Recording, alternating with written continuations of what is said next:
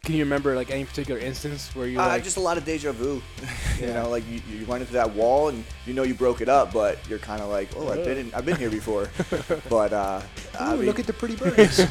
you know, at that age and that time, I was just doing what I was told to do. Right. I really didn't think about the injuries or if I had an injury, or I just wanted to keep playing. I was doing my job. This is J.R. Nisivoccia. This is Justin Papa. This is Brian Bond. And you're listening to the Heads and Tails podcast.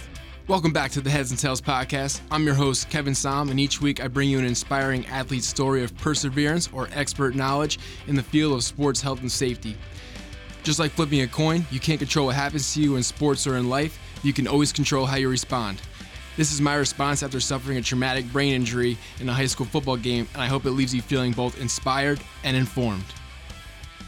Welcome back to the Heads and Tails podcast. This might be a little different interview than what you're used to if you're a frequent listener. This isn't an athlete interview.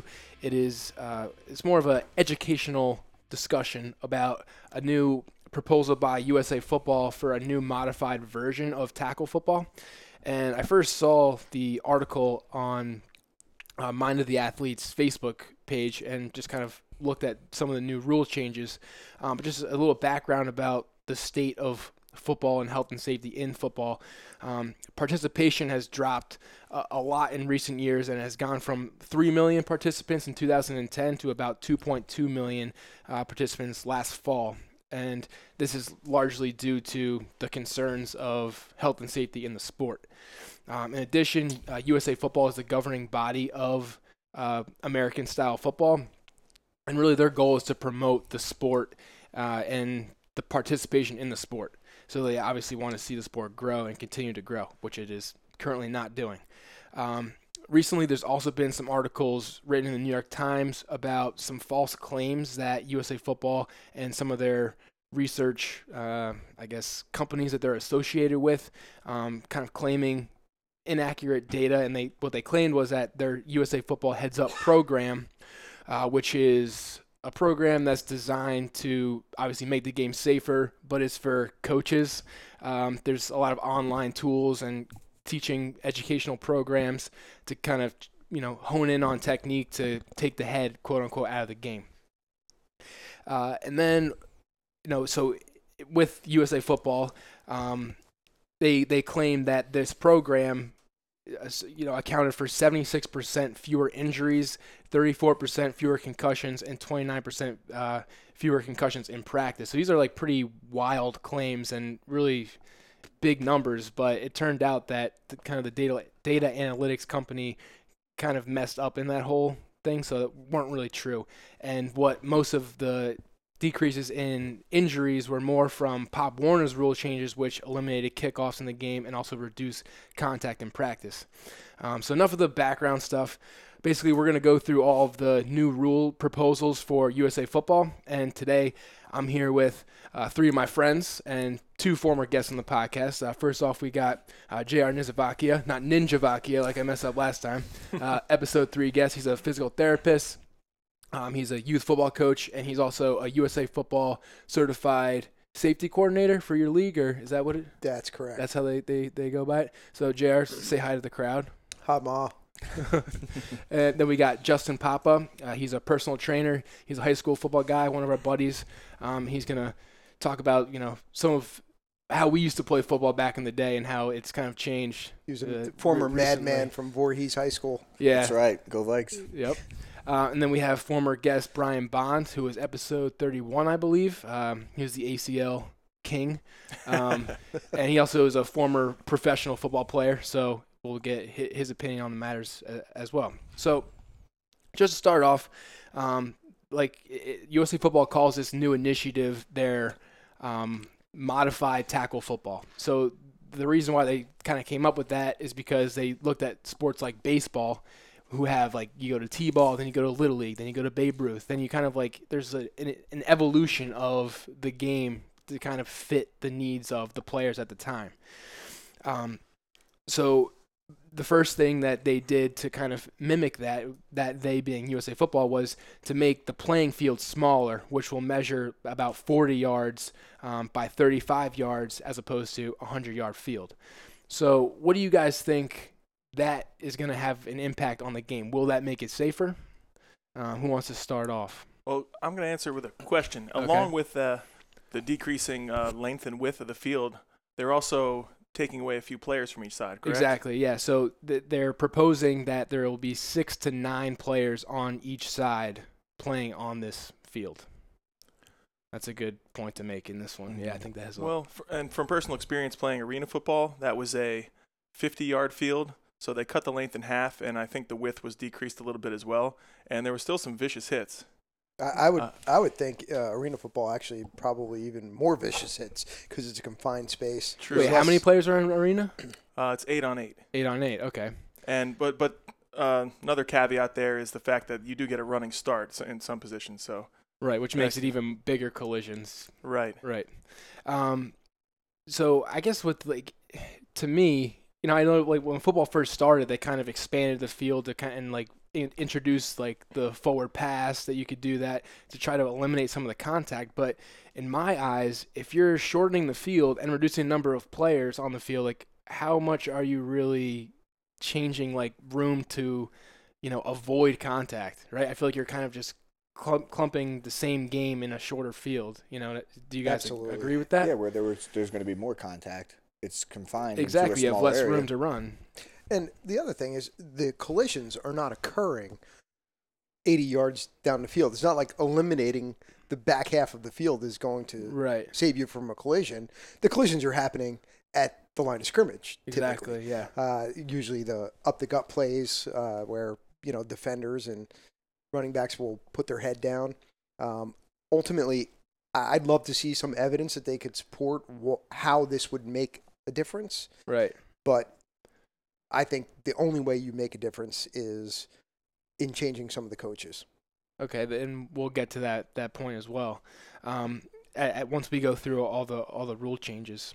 Yeah, I agree with JR. I think the only increased player safety with that rule change would be the few guys that aren't on the field. Yeah, less injuries because there's less players. Exactly.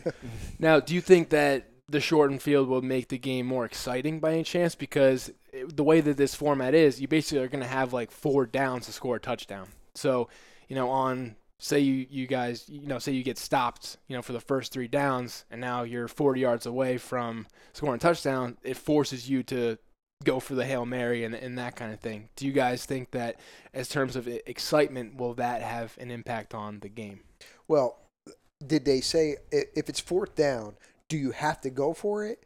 Or so, for instance, in my son's league, we don't have special teams at his level. So he's 9 this year, and he's in Pee Wee football or Mighty Mites, I think it is. Mighty Mites now. Yeah. Is it a Pop Warner league? No, we're not. But we're Warren County Midget Football. I swear, I'm not being politically incorrect. That's the actual title.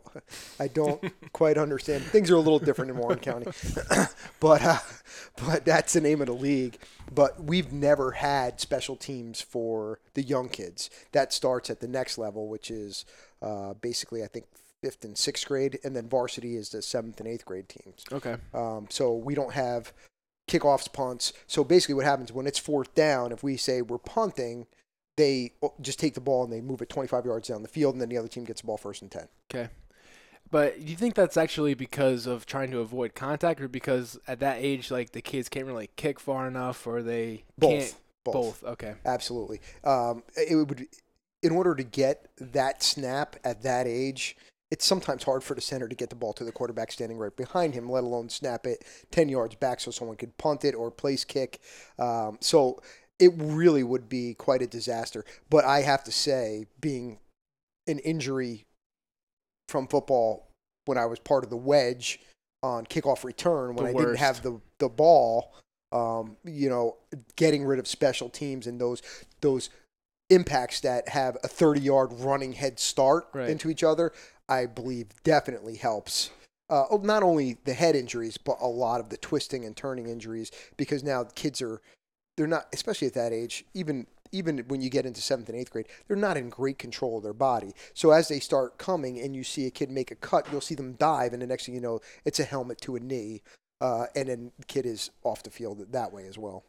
Now, did you guys, Justin and Brian, when you guys were playing football, did you guys ever get hurt because of the distance on the field, like being able to come up, with these huge, running starts? Well, yeah. I mean, as bringing up the wedge, I was the guy coming down, breaking up the wedge. The wedge buster, It was and the coaches were like, and if we didn't break the wedge, we got in trouble for that. Right. So it was like break the wedge or don't play. So that was our job. You gotta have a screw loose to be a wedge buster. And yeah, you run into that wedge. I mean, and the wedge is usually the bigger guys. Can you remember like any particular instance where you just a lot of deja vu? Yeah. Like you run into that wall and you broke it up, but you're kind of like, oh, I've been here before. But I mean, look at the pretty birdies. At that age and that time, I was just doing what I was told to do. Right. I really didn't think about the injuries or if I had an injury or I just wanted to keep playing. I was doing my job. Yeah. Nor can you really think about injuries while you're playing. Right. This is a flashback to episode 31, I think. But the only undiagnosed concussion that I think I ever got was my sophomore year. I was on the scout team setting the wedge, and here came the wedge buster, like 6'3", 240, big senior, came down and put his helmet right into the crown of mine, and that just went black like that. And, back then we just talked about it. The coach, pat you on the butt, like, oh, you got your bell rung, you'll be all right. And then, but I remember, wow, that was the only time I ever, lost consciousness or lost vision for even a moment on the field. So that did stick with me. So I think that is based off what we've talked about. There's 3 guys who have been injured or remember getting their bell rung, quote unquote, from special teams. So that kind of goes into what the background when I was talking about how they contributed most of those reductions in injury to the Pop Warner rule changes of taking special teams out of the game. So I guess that could be a plus for shortening the field because it would definitely give you less opportunity to pick up that kind of speed. And going back to the 6 to 9 players on the field, it kind of is like rugby sevens in a way, how they have it's the fast guys on the field. And do you guys think that there'll be more running because there's less players on the field or more passing? It'll be more like a 7-on-7. I don't know how it's supposed to work. Like every article I've read, it doesn't say like how many linemen they have versus how many, I don't know those specifics. Plays are going to depend on who's on the field. If you have the skills players or the beefier guys on the field to block. Right.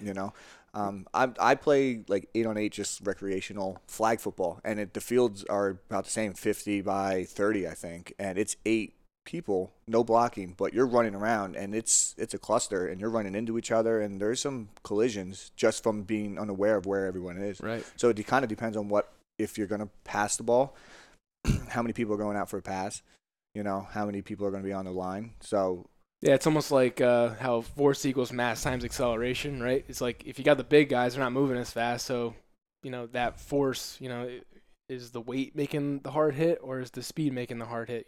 You still have smaller guys who are just running hard out there who collide, and obviously that would cause a big collision.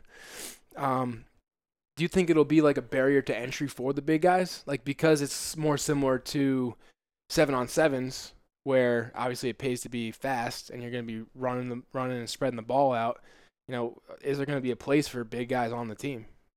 I think the big question there will be there's already limitations in weight for youth football in most leagues. Some of them don't have a weight limit. So when you look at Pop Warner, they do have a weight limit. And then they even have weight limits where it's a lot more intense than our league is just a set 105 pounds and below can play Pee Wee. 125 pounds and below plays JV. 155 and below you can play varsity. And then it goes by age. Pop Warner, they have rules in place so that if you're older but lighter, so if you're smaller, you can play down and you can play with the younger kids. So it goes more by weight is your bigger option. They also have some limitations on who can carry the ball. Right. So if you're going to be a running back, even though the weight limit may be 150 for that team, if you're going to be running back, you got to be under 125. Okay. So there's a lot of guidelines in place already for weight, which, to be quite honest, deters a lot of big kids from coming because ultimately some of your biggest and best linemen in high school typically never got a chance to play in youth football unless they went to a league without a weight limit. Right, which are, at least in New Jersey, pretty few and far between, I would think. There's not a ton of them. There's a few, but they're definitely, most of those teams you have to have it's a lot more expensive because you're traveling a lot further. They're not funded by the town, so now you got to buy your own equipment. So there's a lot of deterrence for that. Right. So weight has always been an issue. I think a lot of the big kids, and like you said, I don't think it's the big guys on the line that are, especially in youth football, that are getting banged up unless it's a running back coming through. It's typically your linebackers and your defensive backs that come up to make the tackles, or your running back and your quarterback who are getting hit the most. Right. Did you guys, I mean, there's a couple of different directions I can go after that statement, but did you guys ever struggle like making weight for, playing in your youth leagues? Mm-hmm. We were, I think it was the Mighty Mites. I played for the Huntington Huskies, and the weight limit was, I forget what the exact weight limit was, but there was a lot of us cutting over 10 to 15, some of us 20 pounds, just to be on that team. Being an older lighter, they called it an older lighter. Right. Because, if you made the weight, you can be older, but you can still play on, not bump up to the junior squad where it's like a lot, the kids are much bigger. Right. So that might not be the healthiest thing, but no. What about you, Brian? Same thing, except instead of cutting weight, I bumped up. So I played Pee Wee for 2 years.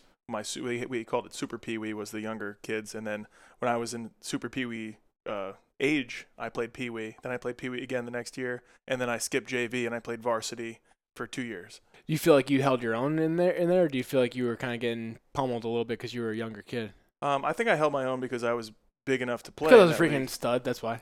Yeah. I know, we're talking Just about honest memories. a 250-pound guy that can basically jump up and do a toe touch straight out to the side.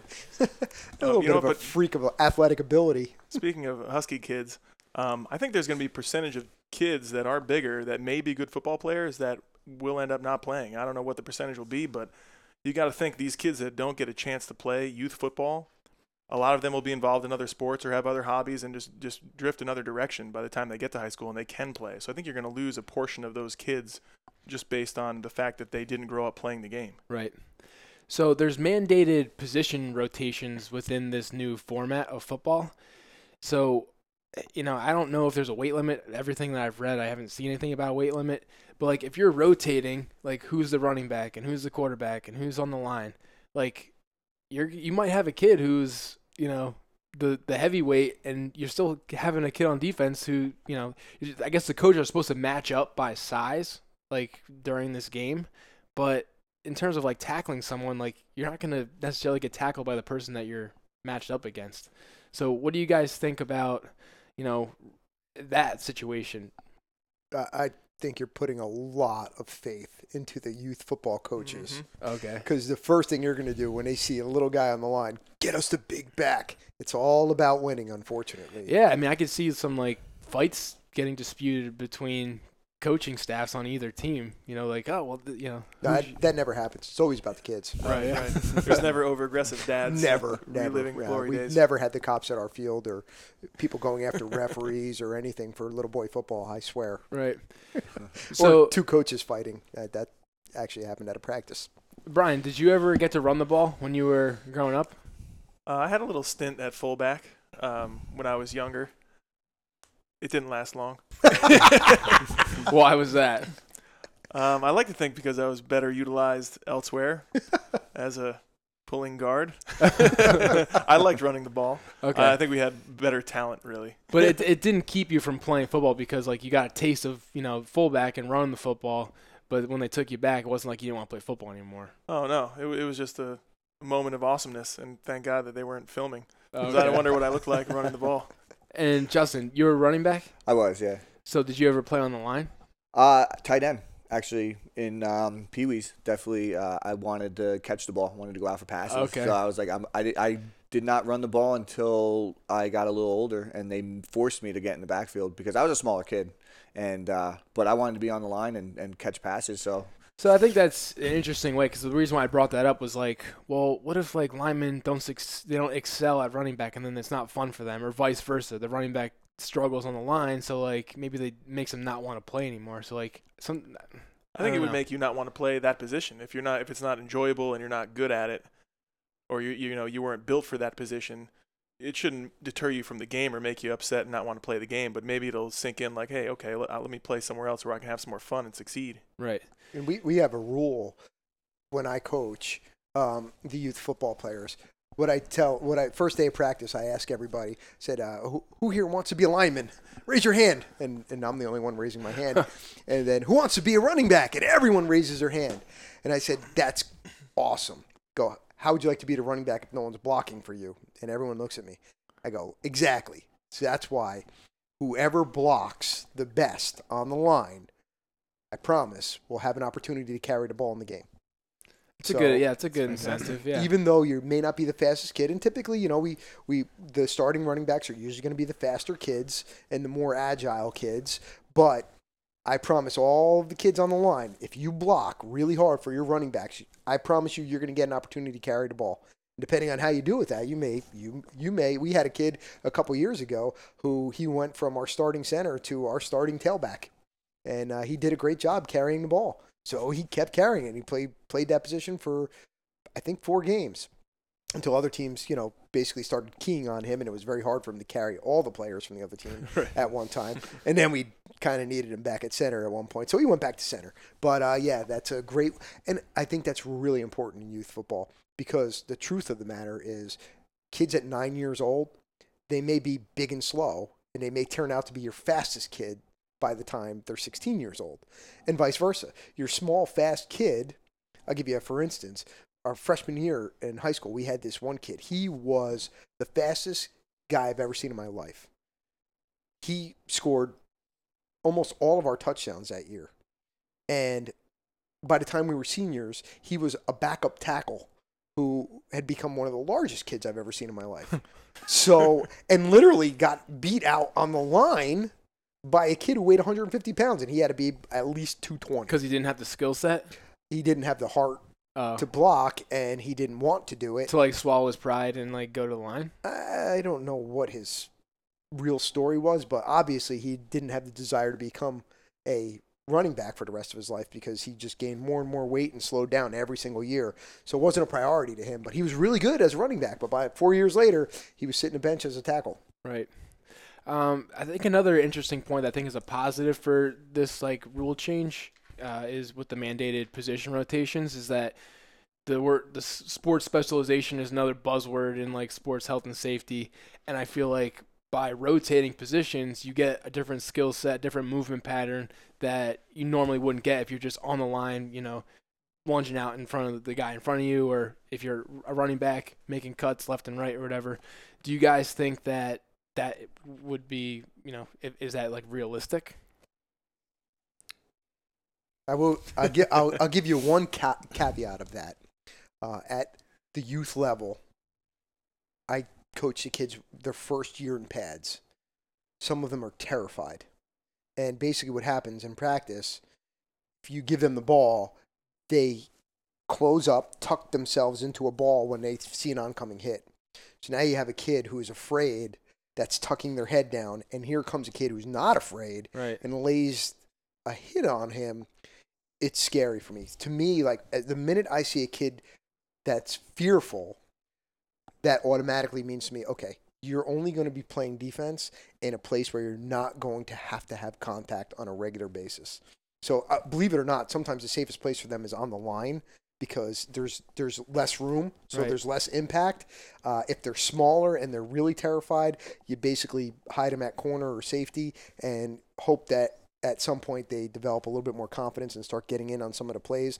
But I would be terrified to give the ball to a kid who just curls up and then takes the hit and he's just a sitting duck. That, to me, would be a recipe for disaster. What was the most fearful time, or the time that you were most scared playing football? Brian, you start. Probably at the end of the practice when we had to do sprints.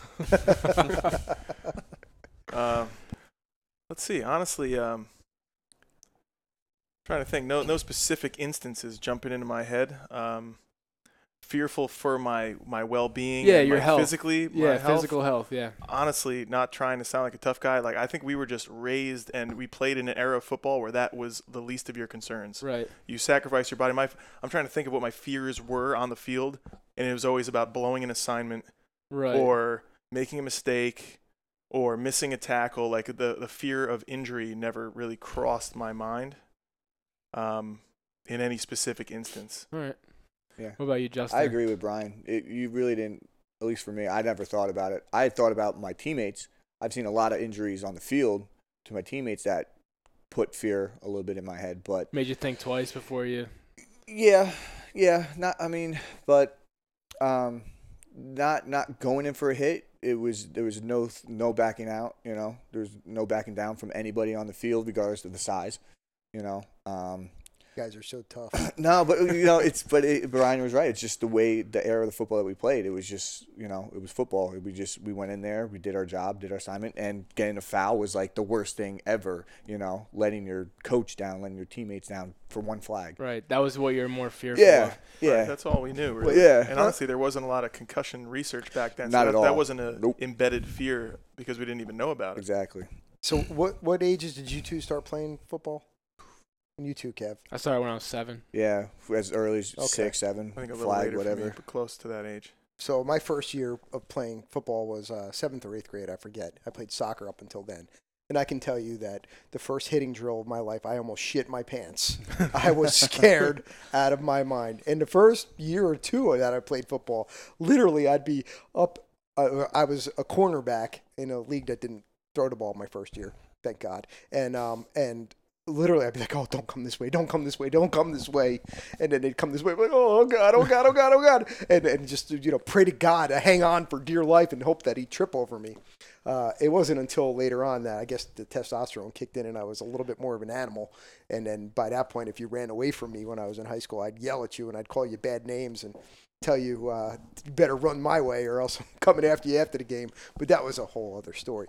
But and I tell the kids this too, like, yeah, I was terrified. It's scary the first time someone's coming at you. You don't trust the equipment. And I said, that's why what you got to do is focus on what your coach should do. And we tried the heads-up tackling. We'll get into that a little bit more. But I'll tell you guys just one quick funny story because it'll hit home for both of you guys. My sophomore year in high school, first year that I'm on the varsity team because, freshman, you have your freshman team. So we suit up for varsity and I'm, special teams specialist. And our opening game, first game of the year, is at Wolfpack Stadium. The Fighting Wolfpack. The home of Kevin Somm and Brian Bond. And we go up there. Now, I came from Parsippany, and we eternally sucked in football. So typically it was our parents in the stands, and that was about it. So we go up on a Friday night to Wolfpack Stadium, and the place is packed with people. The lights are on. We're out in the middle of nowhere. It's Long Valley, New Jersey. I didn't know what a farm was back then. And the team comes running out from underneath the bleachers. And I'm like, where the hell are we? Did we go to Texas? I thought I was in Friday Night Lights. So here comes the opening kickoff. And again, I'm part of the wedge. I'm not a skilled player whatsoever. And I am on the far side of the field. And I was just like, okay, there's no way it's coming to me. No way it's coming to me. No way it's coming to me. Opening kickoff.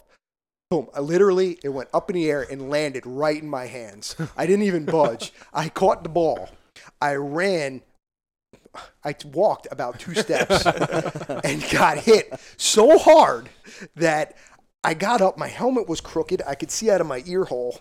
I walked to the wrong sideline. One of my friends grabbed me and pulled me over. I don't remember much of this. And then apparently I get back to the sideline and one of my varsity coaches looked at me and goes, "Welcome to the big league, son." That was all I remember from that game. Yeah, you wonder why I was a little nervous, but I got lit up. And then, the student body, I think, just went nuts, and that pretty much dictated the rest of the game. We got crushed. Yeah, the only time I was ever, fearful was for my safety was in the wedge. I remember one time we were playing Morristown, and, Bon, you might know Trevor Birch. Oh, yeah. So we were both in the wedge, and we get the kickoff. The returner has it behind us. And there's this freaking kid from Morristown running down the field. He had to weigh 270 pounds. He was huge, and he was their freaking wedge buster. So in my head, I'm thinking oh shit, this is not good. And Burge actually vocalized it. He's like, oh shit. So we both just parted ways and just let him go through. We're like, I'm not getting hit by that kid. Look out! Yeah, that's great. And then my introduction to varsity football was also in the wedge again. And I remember just getting freaking annihilated. And I wasn't afraid of the wedge until that moment. Every time, every wedge after that, I was like, I want no part of this. But speaking of special teams, we already talked about it a little bit. How vital do you think special teams is to the game of football? I think it's incredibly important to the game.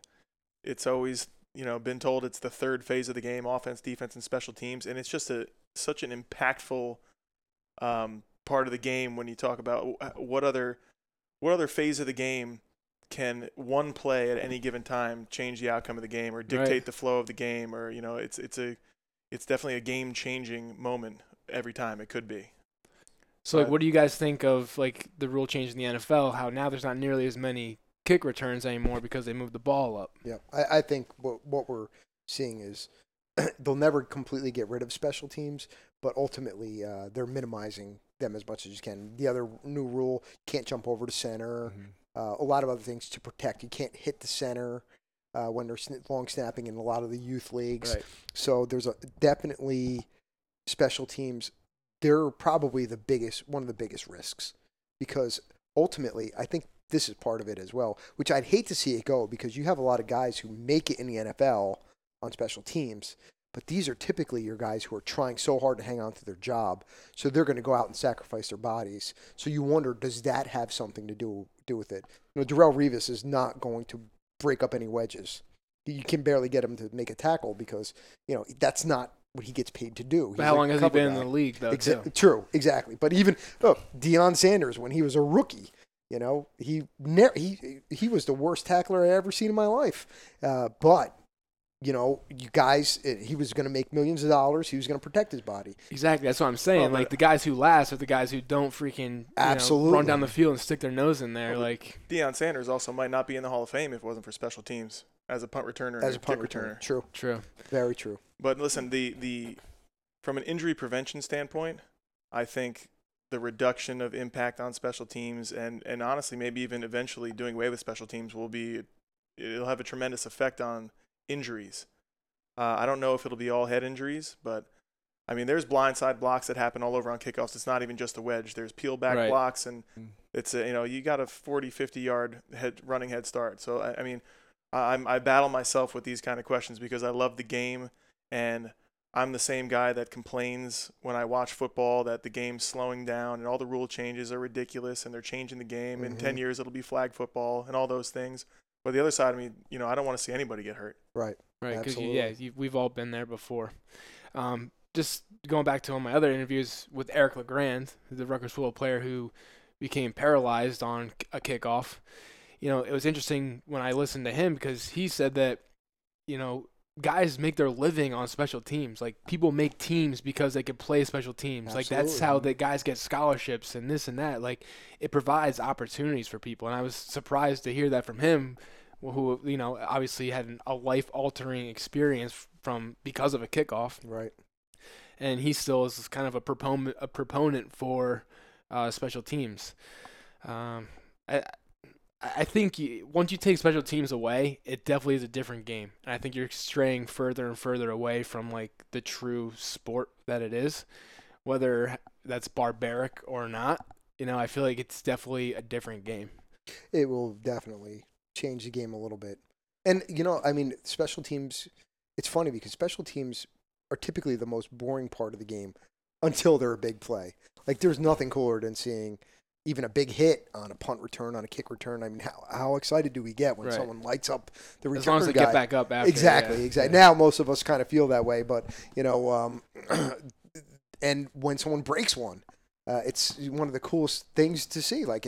Really is a huge play. I also think that there's some sort of symbolism of the kickoff too. You know what I mean? It's the first thing that happens in every game. You know, you take that away. What are you going to do? That's true. Friday Night Lights, the drums are going, and people are cheering. And then boom! Then and it kicks off. Yeah, then what happens? And then I walk to the wrong side of the field. Yeah. Well, I'm sure you guys have also all noticed that some teams change their strategy this year when they want good field position. Now they just kick the ball high and short. Exactly. And they're forcing a return instead of just booting it out of the back of the end zone. So you still have to have some contact on kickoffs. Right. Even though they're trying to avoid that. Isn't there another rule, too, that if you take a touchback, you get the ball on the 25-yard line instead of the 20-yard line. They did bump it up to the 25. Yeah. Exactly. Oh, okay, maybe it's not a new rule. All right. Never mind. I think that was new last year or the year before. Because that's like I can't to incentivize too many guys concussions. for touchbacks again. Well, punts that go into the end zone are still on the 20. Okay. But for kickoffs, you're right. All right. Gotcha. So another rule that is in this modified version of tackle football is how players at the line of scrimmage, they're not allowed to use 3-point stances. They can only be in a 2-point stance. So what do you guys think that is going to do to the game? And also, going back to the big guys, like big guys, that's how they make their money, like blocking, right? So are they going to be at a disadvantage now that they're only on 2 feet instead of a 3-point stance? Anyone? I don't know. I don't think. I mean, I'd rather probably be in a 2-point stance, taking on somebody than being down in 3-point. But changing the game, I can't see it. Maybe not changing too much. Right. Too much. I don't know. Yeah, on the offensive side of the ball, I agree. I think being in a 2 point, I mean, if you look at the higher levels, they're all in 2 points. Yeah. Anyway, right. But on the defensive side of the ball, a lot of defensive ends are more comfortable in 2-point. But I think that rule change will almost render interior defensive linemen useless. Because without the big leverage bodies and a head of steam, if those guys are standing upright, I don't think they're going to get the drive off the ball. They're not going to be able to bull rush. They're not going to be able to find a crease. I think that the guys in a 3 technique to a 0 technique on both sides will be nothing but a run stopper, just a plug, because they're not going to get any penetration. Right. So not that that's a good or bad thing. I just think it's going to change the position, and that would change the game. Right. And I think it would take some opportunities away from bigger guys who that's like their thing. They're just plugs in the line there, right? Right. I agree with you 100% at the upper levels, but in youth football, the first thing they all do is stand straight up anyway. That's a good point. I mean, literally all we're ever trying to do is low man wins, low man wins. I mean, how many times you hear the coach yelling that? And it's literally, it goes from the hand up to whoop, and they're standing straight up. 2-point stance, I think, will enable them to stand up a lot easier. And come straight up. So I think it may take a little bit away from the technique. But ultimately, I get back to the same point. That's not where the injuries are happening. It's not the close contact on the line. Now, I would agree 100% in the NFL when you have big, strong guys firing out the way they do, helmet-to-helmet contact on the line, that repetitive trauma at that level, I think, would have a huge impact on CTE or concussion.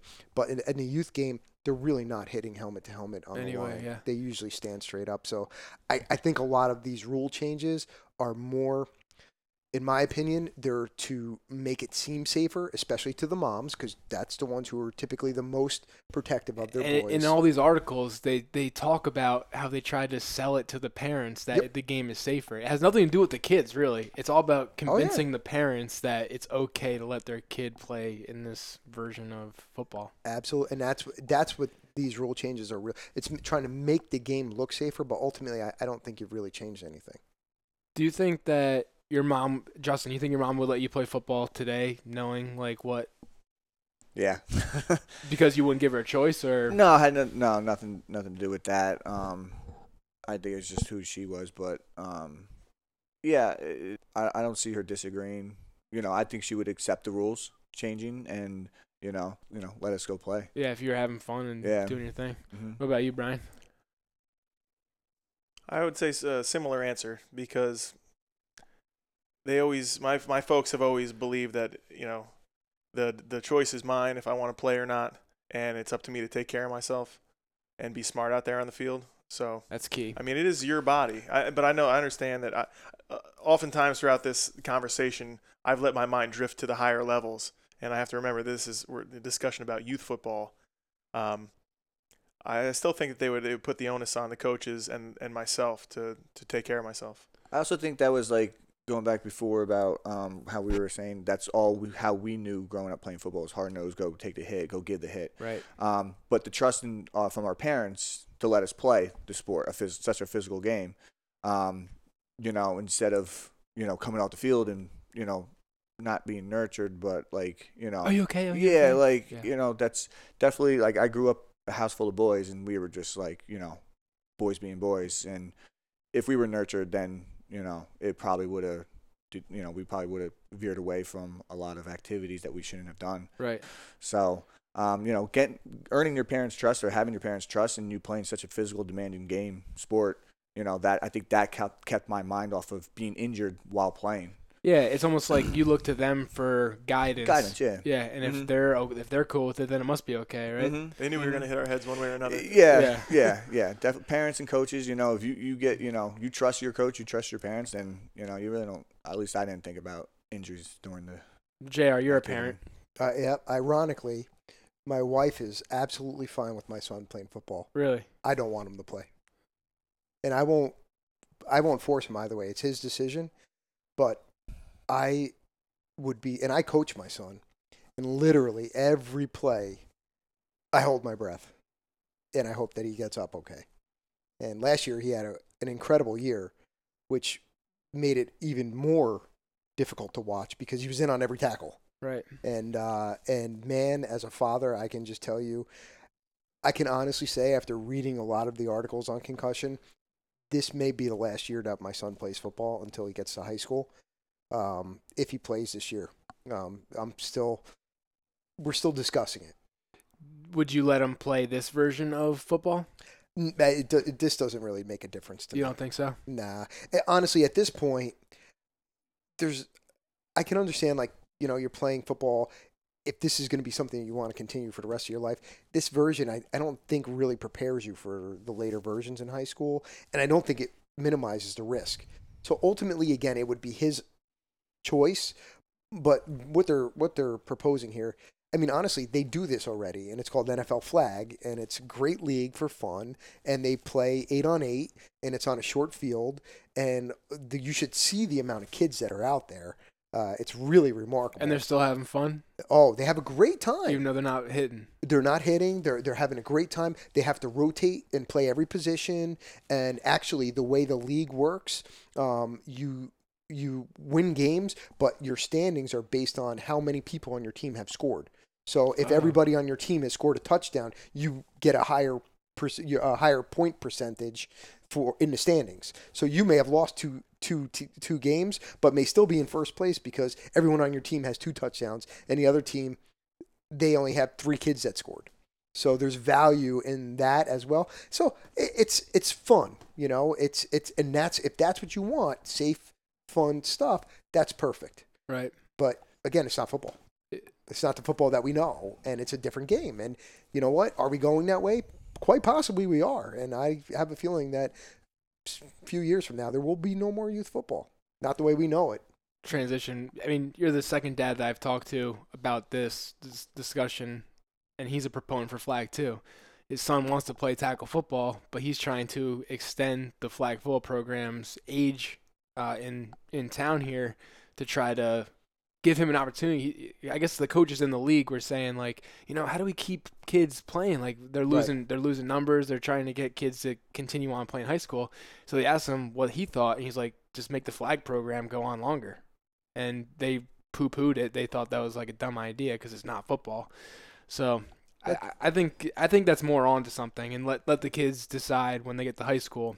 I mean, and listen, I'll be the first one to tell you that our flag program a couple years ago, 2 or 3 years ago, we literally, for ages 5, 6, and 7, we had over 40 kids come out for the flag football of our football league. And then the Pee Wee team had 13 kids. Right. So it doesn't really translate to contact.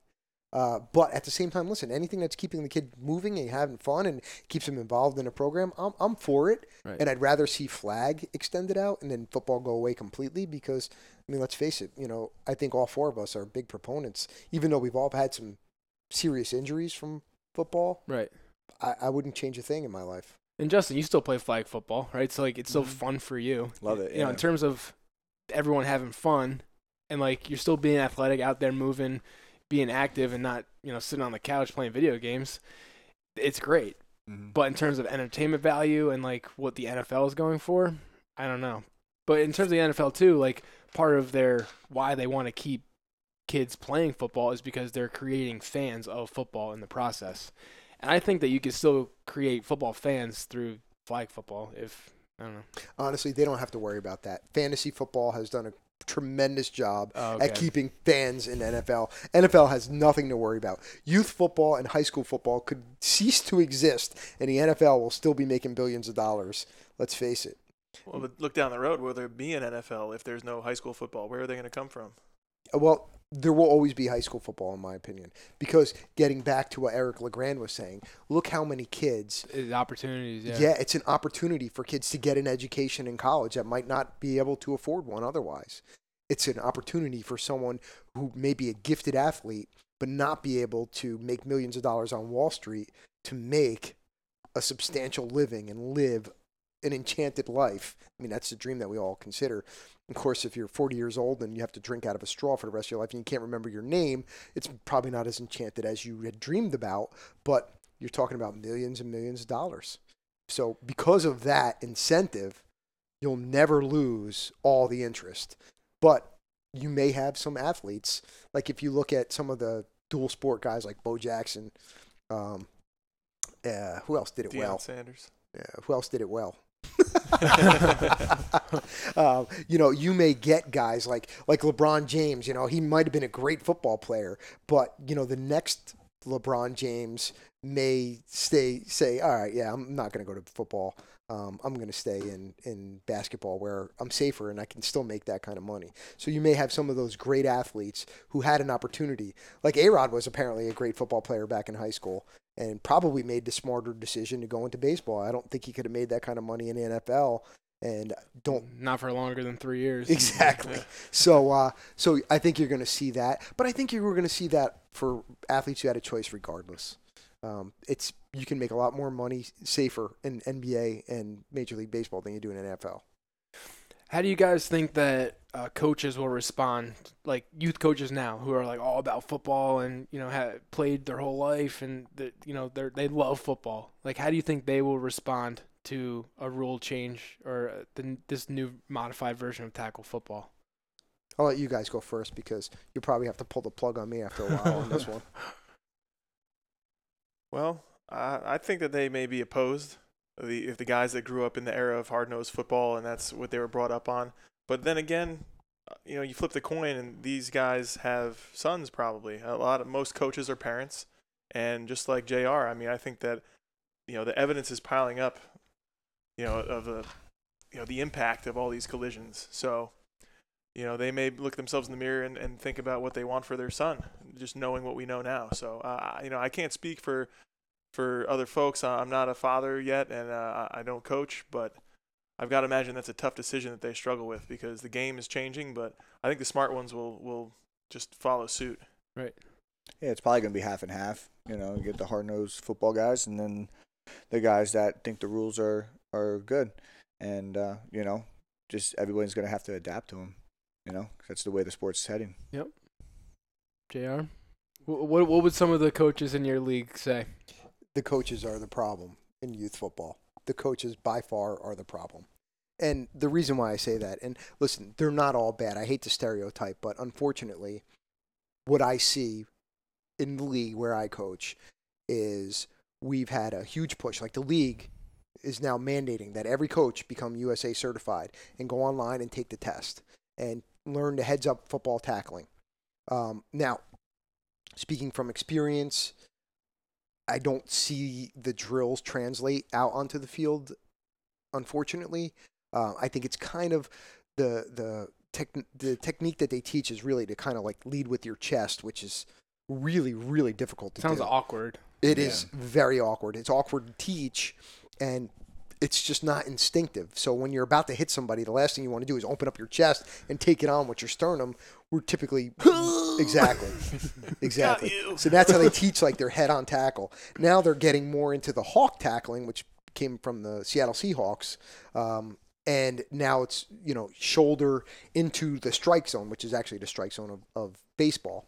And you want to put your shoulder on that strike zone, and then they're teaching more head to the back, so you don't put your head. Yeah, we used to be taught Like when we head in tackle, front. The ball. head in front, bite Yep. the ball head in front. Like if you're running up the sideline, you Yeah. always stick your head in front of them because then they can't break the tackle. Exactly. That Yeah. deters them Use from your- getting yeah. extra yards. Yeah, use your head as like an extra arm. And I'll give you a great for instance.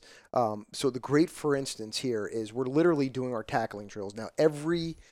My job in our coach, I did the warm ups and we did all the heads up tackling drills. We'd go through those stations. We'd do it all. All 3 levels of contact football would do this, and then we'd break up into our own teams. And and 2 of the coaches at the upper level, their sons were on the Pee Wee team, and literally 3 minutes after finishing those heads up tackling drills, 2 kids went to tackle each other, helmet to helmet contact, boom! One kid's down, crying. The other one is stunned, and the dads on the other side are going, "Nice hit!" And I'm going, "No, that's not a nice hit." And therein lies the problem. You hear that helmet to helmet contact, and a lot of the meathead coaches out there are You're like, "Yeah, great hit." Yeah, you're like classically conditioned to like hear Exactly the hit right. and be like, "Oh yeah, all right." And I mean, it couldn't have been any worse. I was just thrilled that neither kid was injured. But ultimately, and I've had several of the coaches whose sons played, kids come off, they're crying, head hurts, father push them back into the game. And then they would look to me because I have some medical experience, and I would say, if it's my kid, he's not playing. It's my kid, he's not playing. I don't know what else to tell you. That's your kid. If you're going to put him back in there, that's fine, but it ain't on me. And it's unfortunate. I mean, we're talking about 9 and 10-year-old kids who don't get paid to play a sport. Because that game's going to really have an impact on their future. Exactly right. I mean, and here, in my opinion, this is the problem because there's too many of those coaches, and it seems like all the loudmouths with the least amount of intelligence and the most ignorant ones are the ones that are in charge of this stuff. And unfortunately, they are not going to be open to rule changes, and they'll say whatever you want. I was at a coaches meeting last week, and it was obvious. The guys were already bashing heads-up tackling and hawk tackling. And my point was, it's better than trying nothing. Yeah. You know, we have 9 kids signed up for our Pee Wee team so far this year. Wow. So unless we go to an 8-on-8 league, we might not have a team. Several of the teams in our division are really struggling. Last year, 2 of the teams didn't have teams. And if they don't have a team again this year, they're done. Another team out in Delaware Valley, Regal Ridge, they're having a town vote sometime in the next 2 weeks. They have a one team, Delaware Valley, that doesn't have a weight limit, and that's in one league. And then they have their Regal Ridge Rams, which is in our league. And the town is saying we can't sustain 2 anymore, so we're going to vote. Have a town vote. Whatever team wins the vote, that's the team. You want to play football, you got to go to that team. So they may be gone within the next week. So our 12-team conference is slowly dwindling, but the numbers have been incredible. I mean, every team is, last year we had 3 subs. We had 14 kids. This year we'll probably have the same if we get that much. So the problem is now if you're going to try to make these changes, I think it's too little too late. Right. The writing's been on the wall. I mean, really, ever since that movie Concussion came out, it's dropped dramatically since then. Before that, it wasn't too bad. But whole grand scheme of things, you see what's going on. You see what the NFL did. And the NFL is, again, they paid $45 million to Heads Up Football to start this safety program. Now you start to wonder, well, why were the statistics so wrong in the preliminary report? Right. That's what my biggest thing is with this whole USA football thing is like it just seems ingenuine to me. It's like you're trying to target the parents and talk to parents into letting their kids play football. When at the end of the day, like I don't know, it just seems like their heart's not in the right place. It's like because they're trying to build a fan base, and I don't know. I'm still not 100% on board. I mean, honestly, if you want to do the right thing by kids, present the facts. Listen, this is what we know. And one article I read that said kids that play youth football are much more likely to have memory issues by the time they get into high school and college level. That scares the shit out of me. That really does. Like, I don't want my kid's future to be dictated by youth football. I mean, I'd love for him to play because it was a great sport, taught me so many things, and really brought me out of a shell. I had a That's you had a shell? That was a pretty big shell back then. It brought me out of my shell, and I learned so much from the game, and I love the game, and I still talk to all the guys I played football with in high school. They're still my buds. But it was so great. But I don't want my son to suffer later on in life because he got hit in the head too much when he was 9 years old. I mean, that's a life sentence before you're even old enough to understand what the consequences are of your actions. I think to wrap up, I just want to wrap up. I haven't even started yet. What are you talking about? Wrap up. We're going up onto an hour here. I got a babysitter at home. I'm good. So I want to finish by talking about if you guys regret anything that you did in your careers in terms of how you played. Only I say that because I do. I regret not because I didn't go hard enough. I always gave it everything I had, but the style that I played, it wasn't smart. And we talked about that earlier today. I was constantly sticking my face in there, trying to run people over, not avoiding contact. I played like a freaking caveman. And looking back, I loved playing football, just like JR said. And I think that I could have played even longer had I not played that way. And I would have saved my head concussions. I would have saved my shoulders, injuries, whatever. And knowing the risk benefit now that I never got to play college football, I didn't get a scholarship to play. I put 10 years of my life into this sport, and I really just freaking pummeled the crap out of myself because of the style of player that I did. I just wish that I played with more, emphasis on my health. Instead of trying to run that guy over before I go out of bounds, just go out of bounds. I don't know. Justin, you want to start off by thinking back on your career and things that you wish you did to protect your body, or maybe you don't? Yeah, I don't really have any regrets as far as how I played the sport. I loved the sport. I wish I continued playing outside of high school. I had the opportunity to, but I pursued baseball over football, and I kind of wish I stuck with football. But I had a great career playing. I played a little semi-pro a few years back. That I maybe had a couple. I changed my style up a little bit as I was older because, like you said, you beat your body up for so long. But no regrets. I do like what they're doing now with the sport as far as trying to make the game safer. At least they're trying. They're trying, exactly. And to JR's point, it's the coaches. It really is. And I was thinking about this all day coming into this discussion that it's definitely up to the coaches to educate their kids. And the parents have to trust the coaches at the same time. They're not say great hit when they make a helmet contact. Yeah. No, that's not how you do it. Yeah, but when it comes down to it, no regrets. I mean, I knew what I knew at the time, and that's just the way I played, and I don't look back on that like it affected me in any way. It's good. Yeah. What about you, Bri? I have no regrets either. I mean, my most traumatic injury was a knee injury that could have happened, in a number of ways. It's easy for me to sit here and say that, though, because I think I have most of my marbles at least. So, but I mean, if I'm, like JR said, if I'm drinking out of a straw down the road and it's all traced back to head injuries, I'll be singing a different tune. But in the same token, if I had a 8-9-year-old son playing the sport, I would think about it differently. Personally, I have no regrets. I played the way the game was taught, the way I was instructed to play. I followed all the rules. I tried to do the right thing, and I made it out okay. I played longer than most folks get to play, so right. I think I'm lucky. But knowing what we know now, if I was beginning my career now, I might play different. Interesting. What about you, JR? So coming from, I'll set the tone a little bit because now about to be 44. I've already had my knee replaced. I've had 4 knee surgeries thanks to the wedge breaker from West Essex back in October 14th, 1989. But who's remembering that day? Dipshit. Needless to say, despite the 4 knee surgeries, I now have arthritis in both hips, and they will probably be replaced within the next couple years. I got a ton of arthritis in my spine, too. I don't really know. Now, I didn't even play nearly as long as you guys did. I only played football for about 5 years if you count the half a season I missed after knee surgery.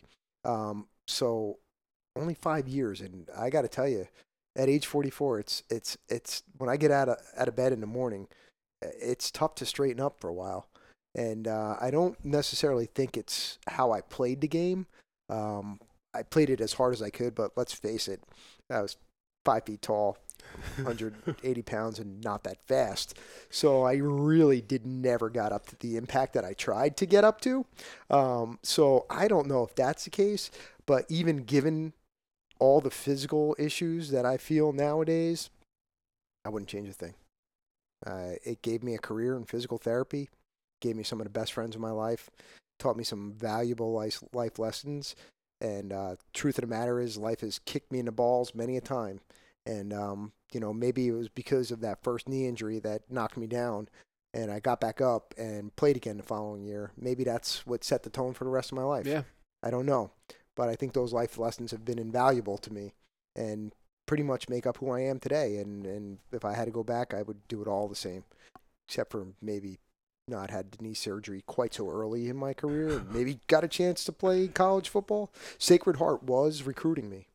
Yeah. Yep, they sent a letter to every male in our school. Their slogan was, "Be a part of the start at Sacred Heart." Oh, they were clever. starting a football team. Well, I appreciate your guys' opinion, and I think I don't regret anything that I did. I don't want it to come off like I regret playing football, because I don't. I love playing football. And Wait, there was that one girl in college. Oh, no, we're just talking about football, right? So, yeah, I would just play smarter, especially knowing what I know now and going through what I've gone through. She was on the football team. Of course she was. Okay, this is really the last question. If everyone could give me their personal definition of toughness, I'd like to hear what that's all about. Because I talk a lot about toughness on the podcast because I feel like the way I played the way I did because I was trying to embody what toughness was to me at the time, which was playing hurt, being the biggest, strongest, nastiest, hardest hitting player out there. That's like what I wanted to be. And I feel like my career was cut short because that was what I was trying to live up to. Brian, let's start it off. Let's see. Toughness to me is, it's more than just a physical trait. I think toughness is about who you are. It's about resilience, and it's about, your outlook on life. It's about not giving up, not taking anything. To use another one of JR's phrases, it's about getting kicked in the nuts and then getting right back to it. So it's not about delivering a hard hit or, getting up after a hard hit. It's just about, the type of person you are and then the kind of the resilience that you have. Okay. What about you, Justin? Completely agree. Whatever's thrown at you, you take it.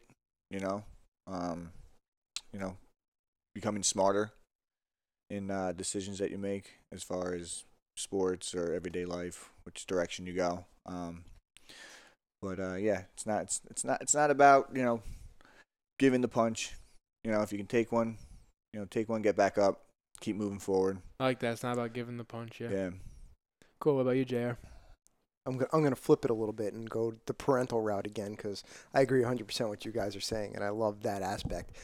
Now I'm seeing a whole different side of toughness and that is in my 9-year-old and my 11-year-old. Toughness is not worrying about, thinking about, or doing what you are doing because of how others are perceiving you. It's not worrying about what they think of you, not worrying about what they would want you to, what looks cool. Toughness is following your internal moral compass, doing what you want to do and what you know to be right. Because ultimately, to me, that is the most inspiring thing I've ever seen in my life. My 11-year-old daughter and my 9-year-old son both impressed the hell out of me with their ability. And listen, there's some times where, they're hurt, but my daughter just had to go through a split where basically all of her childhood friends are going in one direction, and she decided that's not the direction for her. And man, I could not be prouder for her of her than I am right now, because that's got to be the hardest thing for an 11-year-old to do. And, those are the cool kids. And, my daughter, she stayed in band. She went into science club, made all the right decisions because she wanted to, not because, and believe me, she took some heat for it, but ultimately she stood tall and proud and did the right thing because that's with her internal moral compass. So any kids out there listening to this, do not give a shit. And yes, I did curse there. Do not give a shit about what the cool kids may think or may say. Do the right thing. Don't do the stupid shit that they do. And, believe me, the directions that they're going couldn't be more different. And I am fairly confident that in several years, my daughter's going to be very happy about what she chose to do. So that, to me, has got to be one of the toughest things because at that age, I don't think that you really know how big of a choice you're making. Right. And it's so hard to go against the grain. Yeah, and just my own little thoughts on this is, going off of what you said, JR, is the week that I had the headache that led to me almost dying and ended my athletic career was exactly that. I was trying to do things that would make me look cool in the eyes of other people, or to make me look tough in the eyes of my coach. And those are the people that I wanted to impress, and I didn't follow my gut on how I was actually feeling. And it cut my career short. I didn't get to finish my senior season with all my buddies. I didn't get to play college football because I wasn't listening to myself and what the right thing really should have done. So thanks for taking an hour out of your time to record this interview, guys. I appreciate it. And I know it's a long day after work and everything. So worth it to be here with you guys, man. Absolutely. Thank you. We should finish every work day off like this. The only thing we're missing is the Coronas. Yeah, we got to get those. They don't have that in that fridge? I think we got some downstairs. All right.